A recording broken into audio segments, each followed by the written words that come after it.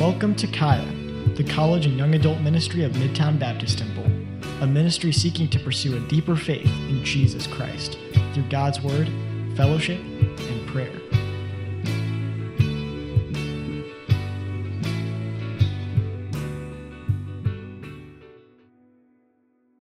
Now we're going to be in 1 Corinthians chapter 15 again, and so go ahead and turn there. Today's sermon has a very uplifting title, When We Die. Yeah, when we die. So, once upon a time in the West, in the Western world, in America, really in the more modern era of our history, even at the beginning of what I would refer to as the beginning of postmodernism, there was a sentiment, a philosophical sentiment among people that it was possible to learn and attain truth. There was a belief, it was built into our culture, it was built into our societal practices, our institutions, that there were absolute truths in the universe. And as we learned those absolute truths, we would get closer and closer to the truth. We believed that discovery and scientific evidence and the pursuit of truth was the highest and noblest thing that any person could seek after. And so there was a value in the question, what is truth? And even in the hippie movement, as confused as that was and as wicked as the results of that movement were, there was a pursuit of truth. You would hear people say, what is true? What is truth? Can I know truth? The question of truth was tantamount because our culture believed that it was attainable, something worth pursuing after, so that we could find things worth putting our faith in. But in our late postmodern era, truth is no longer the most significant pursuit that we go after. People are no longer asking themselves what is true. That's actually a dated way of thinking. Today they're asking themselves, well, what makes me happy? What is it that makes me happy? And certainly whatever makes me happy is all the truth that I need. That's the pursuit of the world that we live in. We assume that whatever brings us pleasure has to be true. Now, I believe that there are certain questions that are too big to avoid. There are certain things that there's questions in our world and in our realities and in our lives that are way too big to just simply push off to the side in pursuit of pleasure and truth. Now, we all have seasons, and in the world, in the lost world, everyone has seasons where they're distracting themselves with those pleasureful pursuits. But at the end of the day, everyone lays in their bed and asks themselves the same questions. The same questions that people have been asking themselves for thousands of years, and even 2,000 years ago here where we find ourselves in Corinth. Everyone is asking themselves, what happens when I die? There's no person that is avoiding that question. So this will be the question that we address today in our sermon. What happens to me? What happens to me when I die? This is a big deal. It's a big question. And God's word will give us the insight, all the insight that we need today. Amen? All right, let's pray, and then we will dig in. Dear Heavenly Father, Lord, we thank you. We thank you for this room full of young people. And Lord, I honestly, I don't know where people are at in terms of their pursuit of truth. Certainly, I know that there are people here today that have put their faith in Jesus Christ and they've staked their claim on the Bible. They've devoted their lives to pursuing truth through God's Word. But there are people here today where in their minds and in their hearts, the verdict is still out. And they've not yet drawn any serious conclusions about what they believe about Jesus Christ or the resurrection. And so, God, I ask that you would work in those people's lives. And certainly, Lord, there are people here today that have come in here burdened by months and years of pleasureful pursuits. There's people here that are coming in Lord, with a sense of skepticism. But they can't deny that they've tried everything else. They've looked for truth in sexual pleasure, or they've looked for truth in their gender identity or in their race. They've looked for truth in things worth finding pleasure in around every corner, in their education and in their careers. They've maybe even had an opportunity to fill their bank accounts and to buy the things that they've always wanted to have. And yet, Lord, we know that none of those things ultimately satisfy. And so we're asking for your help today to reach those who've not yet decided what they believe about who you are. And we're asking that you would move in hearts and minds and that people would today decide that you are worth believing in. We need your help. And we do absolutely need to live as though you've risen from the dead. That's how we need to live. We need to live life in that reality. And so we ask for your help with that. In Jesus' name, amen. Chapter 15, verse 35, let's read together. But some man will say, how are the dead raised up? And with what body do they come? Thou fool. That which thou sowest is not quickened except it die. And that which thou sowest not that body that shall be, but bear grain.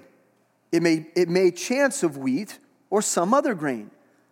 But God giveth a body as it hath pleased him, and to every seed his own body. Remember that the entire chapter 15 of 1 Corinthians deals with this issue of the resurrection and the implications associated with the resurrection of Jesus Christ. And so we've been exploring all these different things that Paul has had to say over the last few weeks and months, and we've learned so much about what it looks like to have a hope in the resurrection. Now, remember that the church in Corinth was concerned about what would happen to them after they died.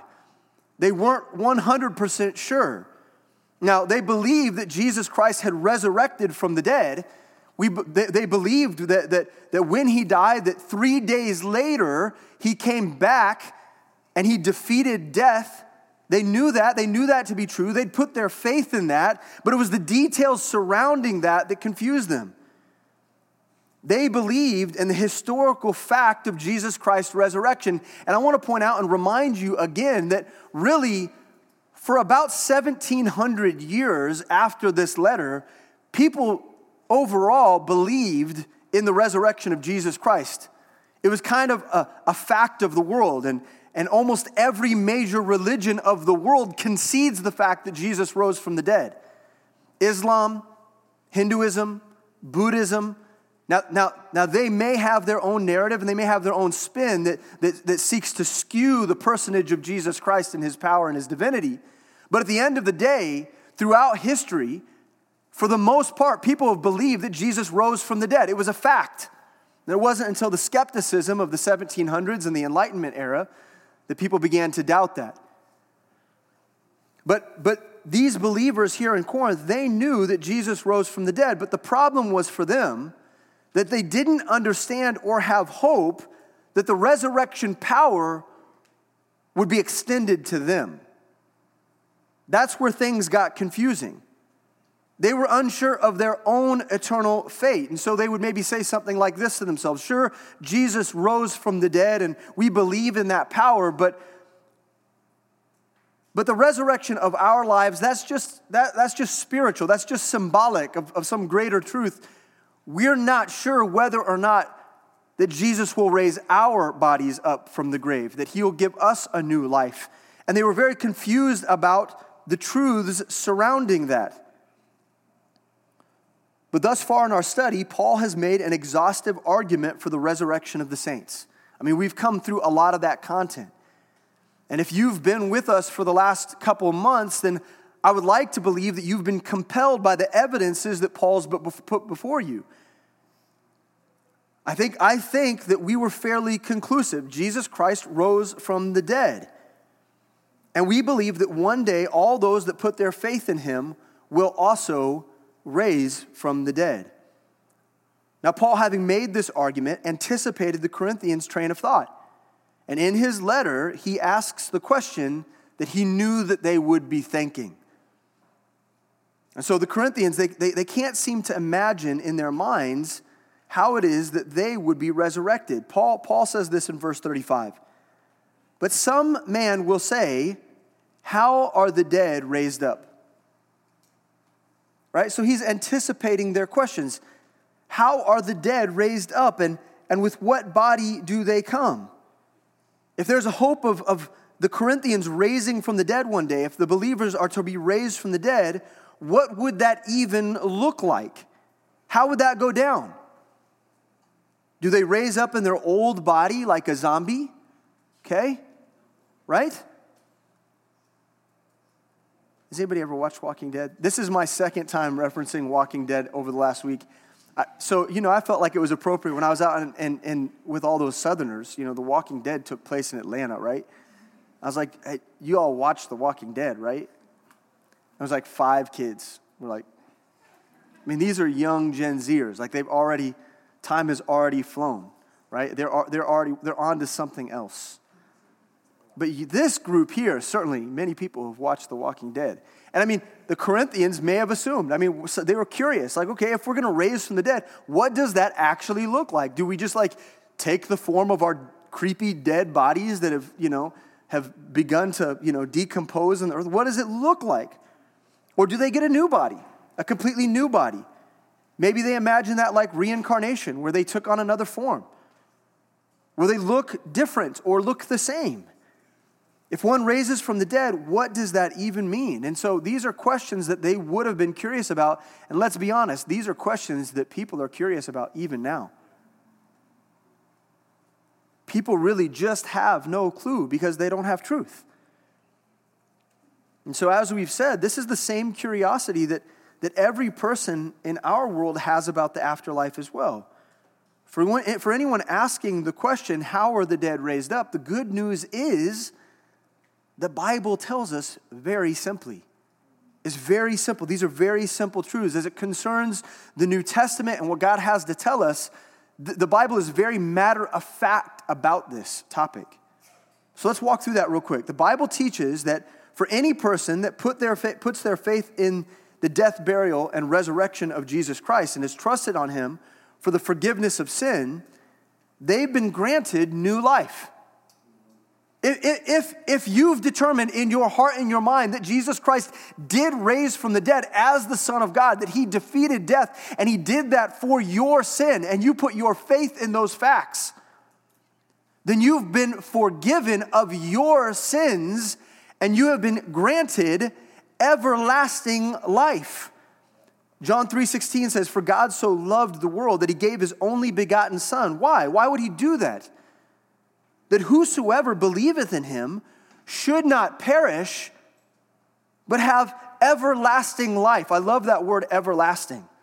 It's a wonderful word. It's eternal life, but it's framed in a different way. It's reminding us that it lasts forever. Everlasting life, the good news is that everlasting life does not begin with your death. Some of us are predisposed to thinking that as Christians that our everlasting life begins at the moment that we die. No. It begins at the moment that you put your faith in Jesus Christ. The moment you believed upon him, you are immediately entering into everlasting life. The moment that you accepted Christ and received the Holy Spirit, you were sealed in that moment until the day of redemption, the day that you would be redeemed and made new, until he made claim on your life. 1 John 3:14 says, "We know that we have passed from death unto life." John made that very simple. It was a very simple claim that he makes there. He says, we know that we have passed from death to life. Do you today? Do you know that you have passed from death unto life? Do you have that kind of confidence? John 5:24 says, "Verily, verily, I say unto you, he that heareth my word and believeth on him that sent me," this is Jesus speaking, of course, "hath everlasting life, and shall not come into condemnation," will not face everlasting judgment, but has passed away from death unto life. What a wonderful promise that we receive from our Savior before he's even given his life. What he's proclaiming for us prophetically is that for those of us that put our faith in him, we will receive everlasting life, that we will move from our death status that we were born into. Romans 5:12 is very clear about this. We were born into sin. We were born into death. We were born into the curse. But if we put our faith in Jesus Christ, we immediately pass from death into life. Ephesians 2:5 says, even when we were dead in sins, hath quickened us together with Christ. By grace, you're saved. That word quicken means to be made alive. To be quickened is to move from death into life, to be made alive. We often talk about this when we're illustrating this passage. Ephesians talks a lot about quickening, being made alive. And so a lot of times you'll hear people say that they were cut into the quick of their finger, right? The fingernail. Like just, you guys know there's that dead part, the part that you clip away. But what happens when you accidentally clip into the quick of your finger and then you eat French fries? You know what I'm talking about, right? It stings. Why? Because that part of your finger is the quick of your finger. It's the part that's alive. And so God has made us through Jesus Christ.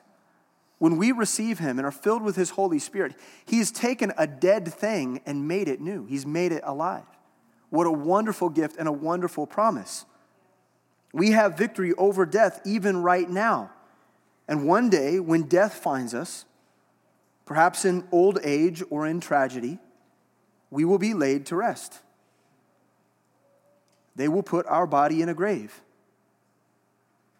And as they memorialize us and as they honor us and they conduct their services, we won't be there. Because the moment our heart stops beating, our soul and spirit will be with Christ eternally. The moment your heart stops beating, the very moment. Now, I'm not going to get all weird on you and stuff, but there's these weird scientific studies that have been done, right, to measure like the metaphysical weight of the human soul. And I think this was discovered by accident. I'll have to go back and look at the research. It's been a while since I've looked at it. But there's actually some scientific research that says that the moment a person dies, they actually get a little bit lighter. I mean, I don't know how much a soul weighs, but the idea of that's pretty cool. Pretty cool to me. Pretty cool. But the moment that your heart stops beating, we're promised right here that we are present with the Lord. If you've put your faith in Christ, you are present with him just like that. He has redeemed or made claim on the seal of your life. 2 Corinthians 5:8 says this, we are confident, I say, and willing rather to be absent from the body and to be present with the Lord. So no matter what happens to my body, whether I get lost at sea, which I'll wager will never happen, but the submarine thing had me thinking, It just had me thinking, like, what would that be like? I think all of us, this goes back to the whole idea of life and death. People were thinking about the submarine. Their minds were on that. Why were people so preoccupied with that? There's probably a lot of reasons, but one of the things that people were doing is they were imagining themselves in such a situation. And people are afraid of dying. So no matter whether or not you get lost at sea or whether or not you're in a plane accident, or if, my worst nightmare, a gorilla captures me.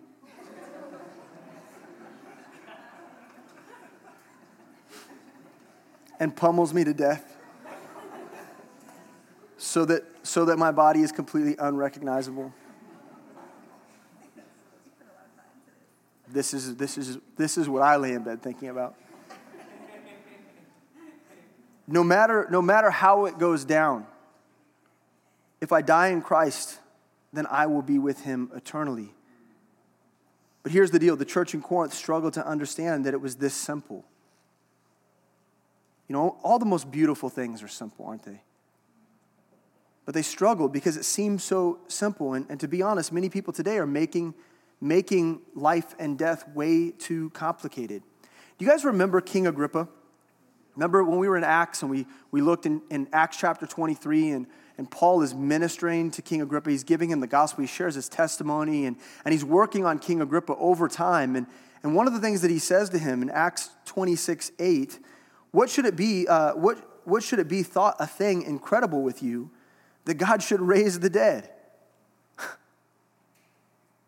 Why does it seem so incredible to you that God would raise the dead? And yet for many people in our world, it's an incredible thought. It's too beautiful perhaps to look upon. Maybe it's too simple to imagine. But here's the key point, and it's a long one, so I'm going to give you a minute to write it down. Here's the key point. Listen, you can't feel your way to the answers on the afterlife. You can't feel your way there. You either believe the Bible or you believe something else. I mean, so many of us who struggle with Christianity, we're wrestling through things like heaven and hell and final judgment and all these things seem so grand and so difficult. And it's much easier for us to just believe whatever we want to believe.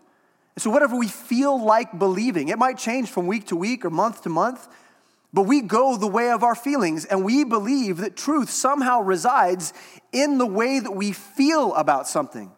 Now listen to me. This is not a topic that you're going to feel your way into. When you lay in bed at night, you will still just be terrified about what the potential of the afterlife might be. And that's why Scripture is so good to us. It gives us exactly what we need to know, to give us faith, to give us hope, to give us victory, to give us surety. That we might not be afraid of what our life and the future life has to offer us. And so many people are afraid because they've been feeling their way to truth. There's no room for you to say, you can have your truth and I'll have my truth.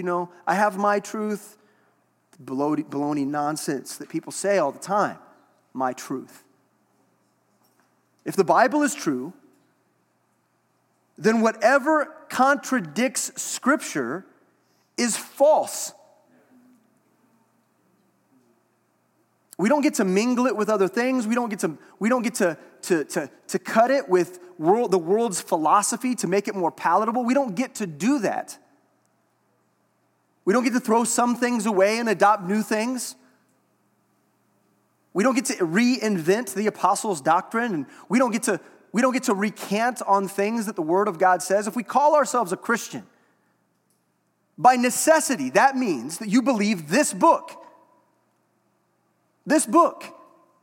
And at the end of the day, you don't get to have your own truth. You have to believe what it says. The Bible doesn't make room for relativism or plurality.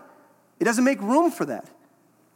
So as it concerns the resurrection of our dead bodies, we don't necessarily have to understand the biology or the physics behind, what happens to a body that has over time it's been reduced to dust, or we don't have to ask too many questions about, well, what if a gorilla pummeled you to death and strew your body throughout the jungle into various parts so that your bones are only found years later, and they have to look at your DNA to discover that it was like we don't have to worry about that, thank God. I mean, how is God going to put that body back together? That seems difficult. No, listen, we just need to believe the simple promise of Scripture. If Jesus created the universe, if it was His breath that brought us life, if by His own power He rose from the dead, then raising us from the dead is nothing for Him. It's nothing for Him. And once we understand those simple truths, then we can begin to understand the paradox that Paul presents to us here in verse 36. He says this, "Thou fool." And I love it when he starts that with, that thou fool. It means that, right? Like, there's no explaining this away. He's like, you freaking idiot. Now, I mean, what he's saying is, look, don't be ignorant on this matter. You know, he uses this language in Galatians as well because he's so desperate to get them to understand where the falsity is. This is his way of snapping them into attention. And he says, thou fool, that which thou sowest is not quickened, except it die. And that which thou sowest not that body that shall be, but bear grain, and the word grain here means seed. It may chance of wheat or of some other grain or seed. So the Apostle Paul presents an illustration here that's supposed to help us better understand the greater truth of what God's doing, the literal truth. And so many of you know I like to garden. I mean, some of you don't know, but I'm telling you now. I enjoy gardening. The springtime is my favorite time because it means that I get to get out in the yard and in the sun. I get to dig and get dirty. And so I like flowers, okay? I mean, look at me. I look like a flower guy, don't I? Right? I'm a botanist, amateur botanist. Now, I actually don't know. I can't actually pronounce any of the Latin terms for any of the flowers that I plant. I don't even bother. I just like, that looks pretty, and then I shove it in the cart. But I'm trying, and I really do enjoy it. I love it. So I've got perennials in the yard, and I planted those, and those every year they come back on their own. I like native Missouri flowers because they're hardy in the soil, and I like it. I like watching them, and I like moving them, and I like giving flowers away to friends. And so if this coming spring, if anybody needs flowers, I've got a ton of bulbs and plants that I'll split and I'll give to you. Just saying. I mean, you got to come and get them, but I enjoy it a lot. Now, there are certain flower beds at my house and pots that I like to plant annuals in. And so what I'll do is I'll get seed. I'll buy seed. It's really cheap to get seeds, and so you get seeds in the springtime, and then you put them where you want them, and magically they grow, right? Like it feels magical anyway, because I do very little. I water them a couple times a week in the sun, but they take care of themselves. You put them in the ground, and they come back. Now, when one buries a seed in the ground, by the very nature of it, the shell itself dies. The shell of the seed, it dies, it deteriorates, and inside that seed, it produces life. And so as the seed dies, it releases the life of the flower.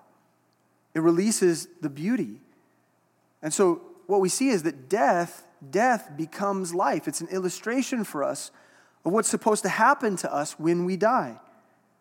Listen to how Paul describes it. He says, and that which thou sowest not that body that shall be. Okay, so there's a body that is and there's a body that shall be. And you don't sow, you don't put in the ground the body that shall be, you put in the body that was. So he says that the seed that you plant in the ground doesn't look the same when it rises up. You put one body in the ground, but when it rises up, it's a new body. It's changed. And generally, what we know of flowers is that what was put in the ground is this ugly little thing. It's about this big. It's just gray or brown colored. And you put it in the ground, and when it rises up, it becomes something spectacular and new. It's almost, for the feeble mind, it would seem almost impossible that flower came from such a base and common thing. It's completely new in the way that it looks. But pay close attention. That seed looks different in its final form, but it's still the same flower. I can't expect to plant zinnia seeds and get periwinkles. I chose periwinkles because it's a funny word. So Seth laughed but also periwinkles are beautiful. They're small white flowers. They sometimes have like a pink middle. But you can't plant zinnia seeds and get periwinkles. Zinnia seeds produce zinnias. And periwinkle seeds produce periwinkles. You understand? Similarly, when they put me in the ground, it will be a carnal seed. But when it raises up, it will come up as something more perfect. It will have an eternal form. The scripture says it may chance of wheat or some other grain. Whatever seed is planted, no matter what that seed is, It is nothing like the flower that manifests.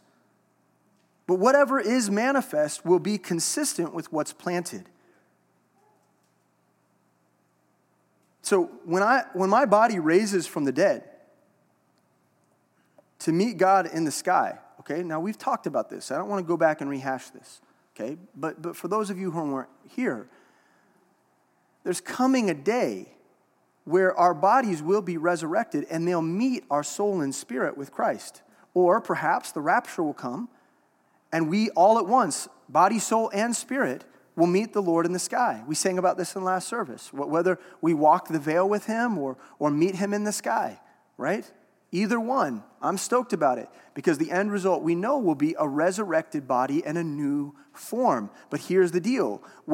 Whatever is put into the ground, it will certainly be me. I mean, in all of its weaknesses, it will be me. I mean, people will look at my body. Hopefully, I'm going to do a closed casket because I'm not into all that. But it'll be closed casket, and you'll look at the casket, and Brandon's in there. You might. I know you're in there, buddy. I'll be in there. It'll be me. But listen, it'll be the carnal me, okay? And it'll be put into the ground, and what's raised out, it'll still be me. It'll still be me, but it'll be a different me, be a better me. Now let's consider the example of Jesus Christ to give us a little bit of insight on this. Can we do that? So let's consider what Jesus says. First of all, in John chapter 12, verse 24, Jesus says, "Verily, verily, I say unto you, except a corn of wheat fall into the ground and die, it abideth alone. But if it die, it bringeth forth much fruit." Okay? So what is he doing here? He's speaking prophetically to his disciples about the fact that he himself would die and then raise again. He's saying his body would die and go into the ground, but it would raise again. And this is our promise too. Not only that he will be risen from the dead, but us as well. Now look at what 1 John 3:2 says. "Beloved, now are we the sons of God. And it doth not yet appear what we shall be." Okay, so what's it saying? It doesn't yet appear what we shall be. Do we know exactly what that's going to look like? No. It's going to look amazing. It's going to be glorious. It's going to be cool. But we don't yet know what that appearing will look like. But we know that when he shall appear to come gather us, to get us, we shall be like him. For we shall see him as he is. And so the moment that our body sees him for all that he is, we will become in a moment like as he is. What an amazing promise. Now, we have to ask ourselves, well, what does that even mean? What will he be like? Well, we get some clues in Scripture. Keep in mind that Jesus rose from the dead, and when he rose from the dead, besides on the road to Emmaus, remember that when he was on the road and the guys were walking with him, hanging out with him, like, this dude's cool. I never met him before. But then they find out later, it's like, oh, wait, it was Jesus, and they just didn't have eyes to see him. Okay, so that's the one exception to this rule. Overall, when Jesus rose from the dead, people recognized him as Jesus. They saw his face, and they saw Christ. Okay? And so what do we learn from that? What do we gain from that? We gain the fact that we'll probably look something like what we look like now. We'll be recognizable at some level as what we look like now. We will likely be recognizable as ourselves in our resurrected forms. But also there's something I want you to consider, and I think this is really cool. Now remember in John chapter 20 and Luke 24, after Jesus rose from the dead, he was doing things like pass through walls, like suddenly showing up in the room. Like the disciples are hanging out, and they're doing their thing, they're talking, maybe they're praying, and then he's there, and he's like, and they get startled, and they're like, they freak out a little bit, right? Because Jesus in his divine form, in his eternal form, can do things that the human body, the regular human body, can't. And so we find him doing things like even traversing the universe in like the blink of an eye, like it's nothing. Like it's nothing. So he has the ability in his divine form, his ultimate form. Is that what they call it in Pokemon? What do they call it? What? Someone knows. The final evolved form. And Jesus' final evolved form, he's doing all kinds of stuff. He's like, just taking off, doing stuff that he wasn't doing when he was trapped in a physical body. That's cool. That's really cool to consider. Will such things also be possible for us in our eternal form? I have to assume so. Also consider the form that Jesus took on the Mount of Transfiguration when he gave his disciples a glimpse of his divine form. Matthew 17:1 says this, "And after 6 days Jesus taketh Peter, James, and John, his brother, and bringeth them up into a high mountain apart, and was transfigured before them, and his face did shine as the sun, and his raiment was white as the light." And so, will we shine as the sun? I have to assume that we will, because we will be like him. Here's the deal. Here's the main point that we need to come to. Here's our next key point. Whatever God has in store for our bodies, it will be glorious. Whatever God has in store for the resurrected believer, it will be glorious. We don't know the details. We don't know what that'll look like, but all the evidences we find in Scripture, it's going to be way better than what we have now. I mean, y'all are young, and you might not hear me on this, but I'm 40. And you know what? Sometimes my knees hurt, okay? And I can see, maybe it's a far off, maybe it's like a glass darkly, but I can see old age for what it is, I can see out there, I can see myself in the mall walking, right? Trying to keep this dilapidated body, just keep it going. I'll be like, probably wearing Rockports. But I have a hope. Like, all that's pretty easy to endure and to consider, knowing that one day I'll get the body that God wants me to have. Now, for those of you that have gardened before, you know that sometimes you put seed in the ground and it doesn't always produce. I mean, sometimes you put seeds in the ground and nothing comes up. You may have watered it may have been in the sun, but some seeds die, and they do not rise into newness of life. And this is the sad reality of our world too. It's a sad reality of mankind, that for mankind, some seeds will die and not experience the resurrection of Christ. Some people will die and their soul and their spirit will descend into hell. As their bodies lay in the grave, their soul and spirit will experience the torment that was originally intended for the fallen angels, but has been bestowed upon all those who've chosen to sin.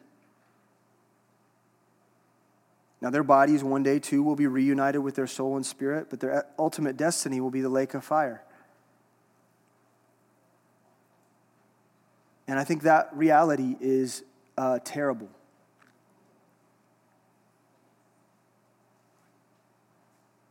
And it's not what Christ wants for you. I mean, imagine for a moment, just try to put yourself in his shoes. For thousands of years, mankind was trying to get to God by their own means. That is, until he came willingly. He had to quit the glory of heaven. He had to step away from his throne room. He had to put on flesh and come and experience the trauma of childbirth and to be raised in a world of poverty and oppression. He had to work with his own hands. He had to experience the temptation and the trials that come with living in our bodies. He accepted that willingly. Why? Why would he do that? Only to be led to a cross where he would be beat beyond recognition, nailed to that cross and mocked openly by the very creation that he breathed life into, spat upon, the beard torn from his face. For what? For what? To what end? Because he loved you. And so many of us are too selfish to even see it. And we're so desperate to follow the pursuits of our heart that we refuse the simple truths that are before us. It's so simple. It's so simple that God would have to die in our place because we can't redeem ourselves. It only makes sense.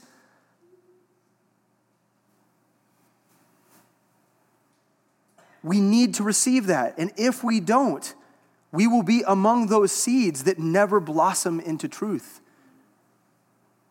Verse 38, Paul says, "But God giveth it a body as it hath pleased him, and to every seed his own body." All of us will return to the dust.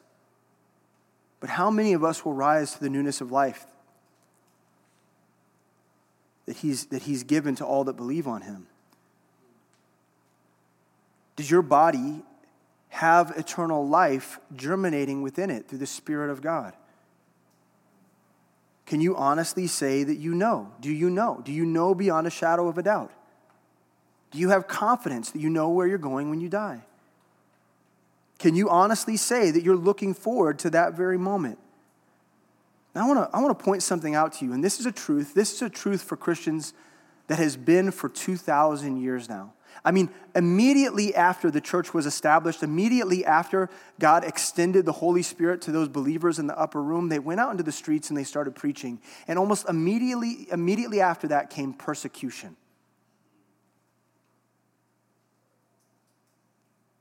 And that persecution that came, it lasted a really long time.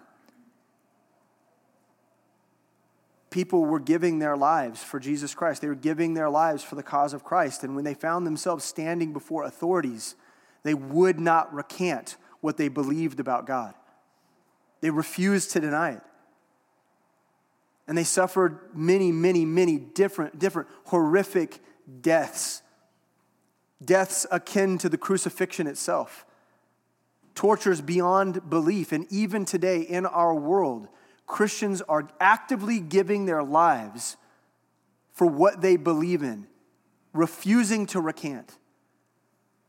Now, I want to ask you, what causes a person under the harshest of circumstances, at the point of a gun, at the blade of an axe, at the hands of a torturer, what leads a person to stand in hope and accept death with a smile on their face?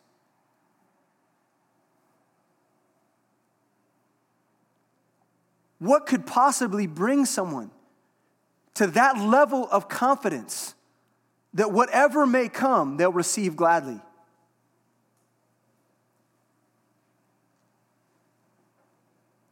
The hope of the resurrection. The belief that no matter what happens to us in our flesh,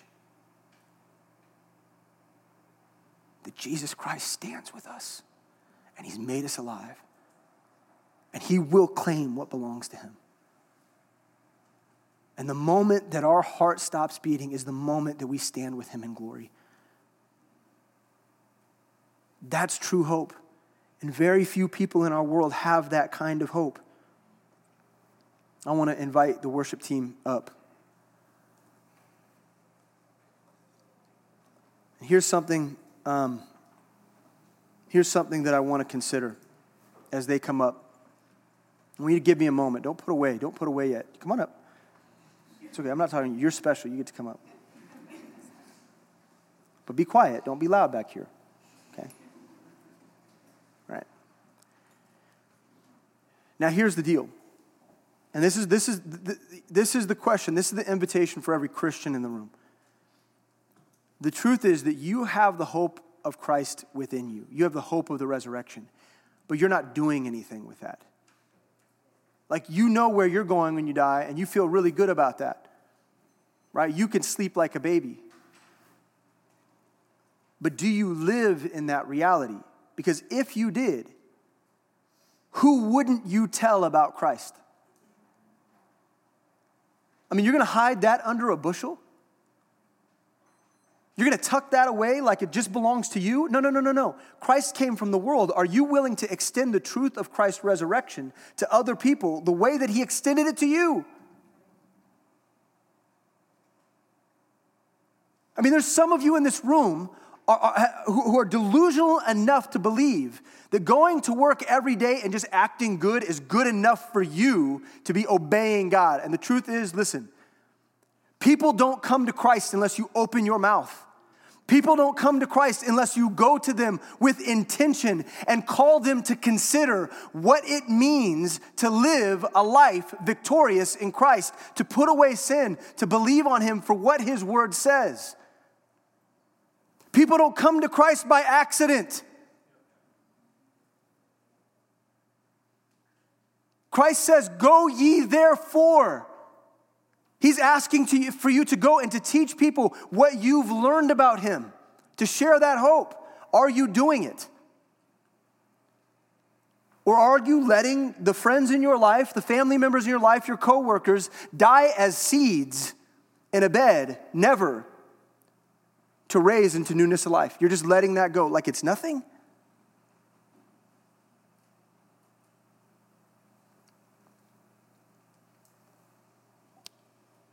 First Corinthians 15:34, if you backtrack a little bit, says, "Awake to righteousness and sin not. For some have not the knowledge of God, and I speak this to your shame." Some have not the knowledge of God, and I speak this to your shame, to my shame.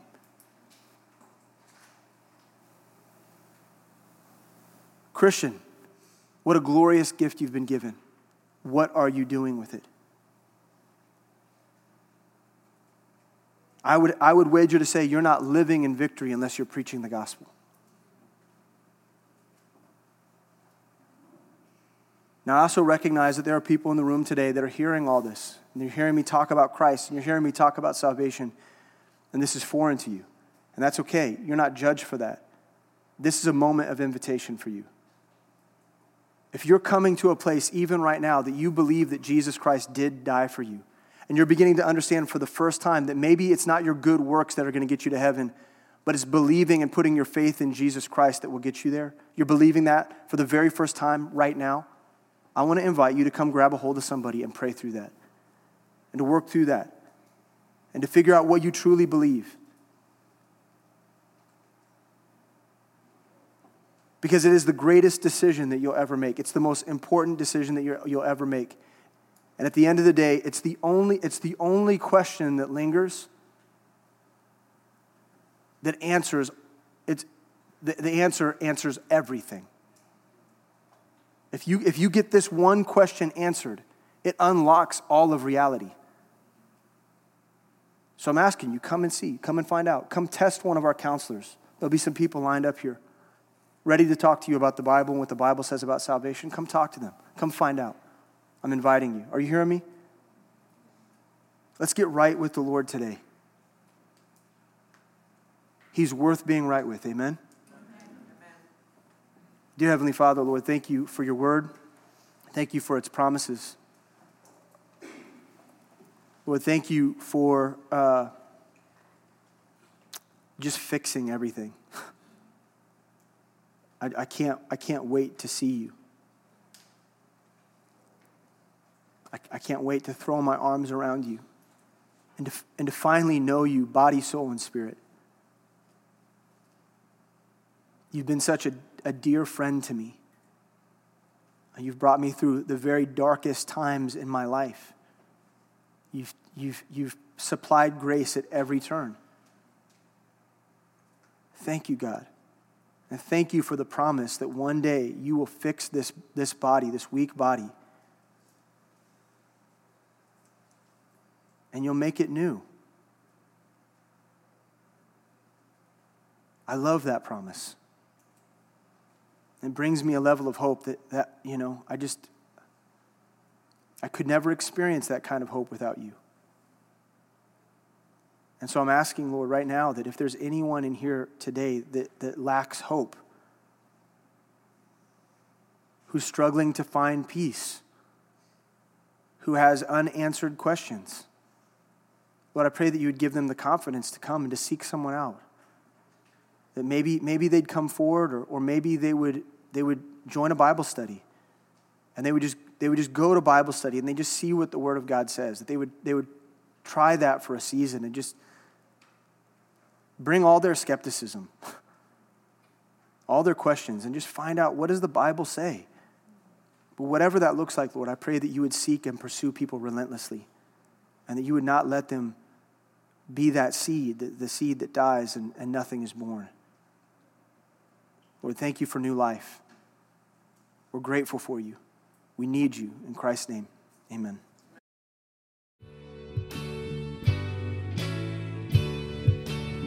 We hope that today's message encouraged you to follow Christ in His Word. For more information about Kaya, for service times, and information about our disciple-making ministry, please visit our website at caya.live.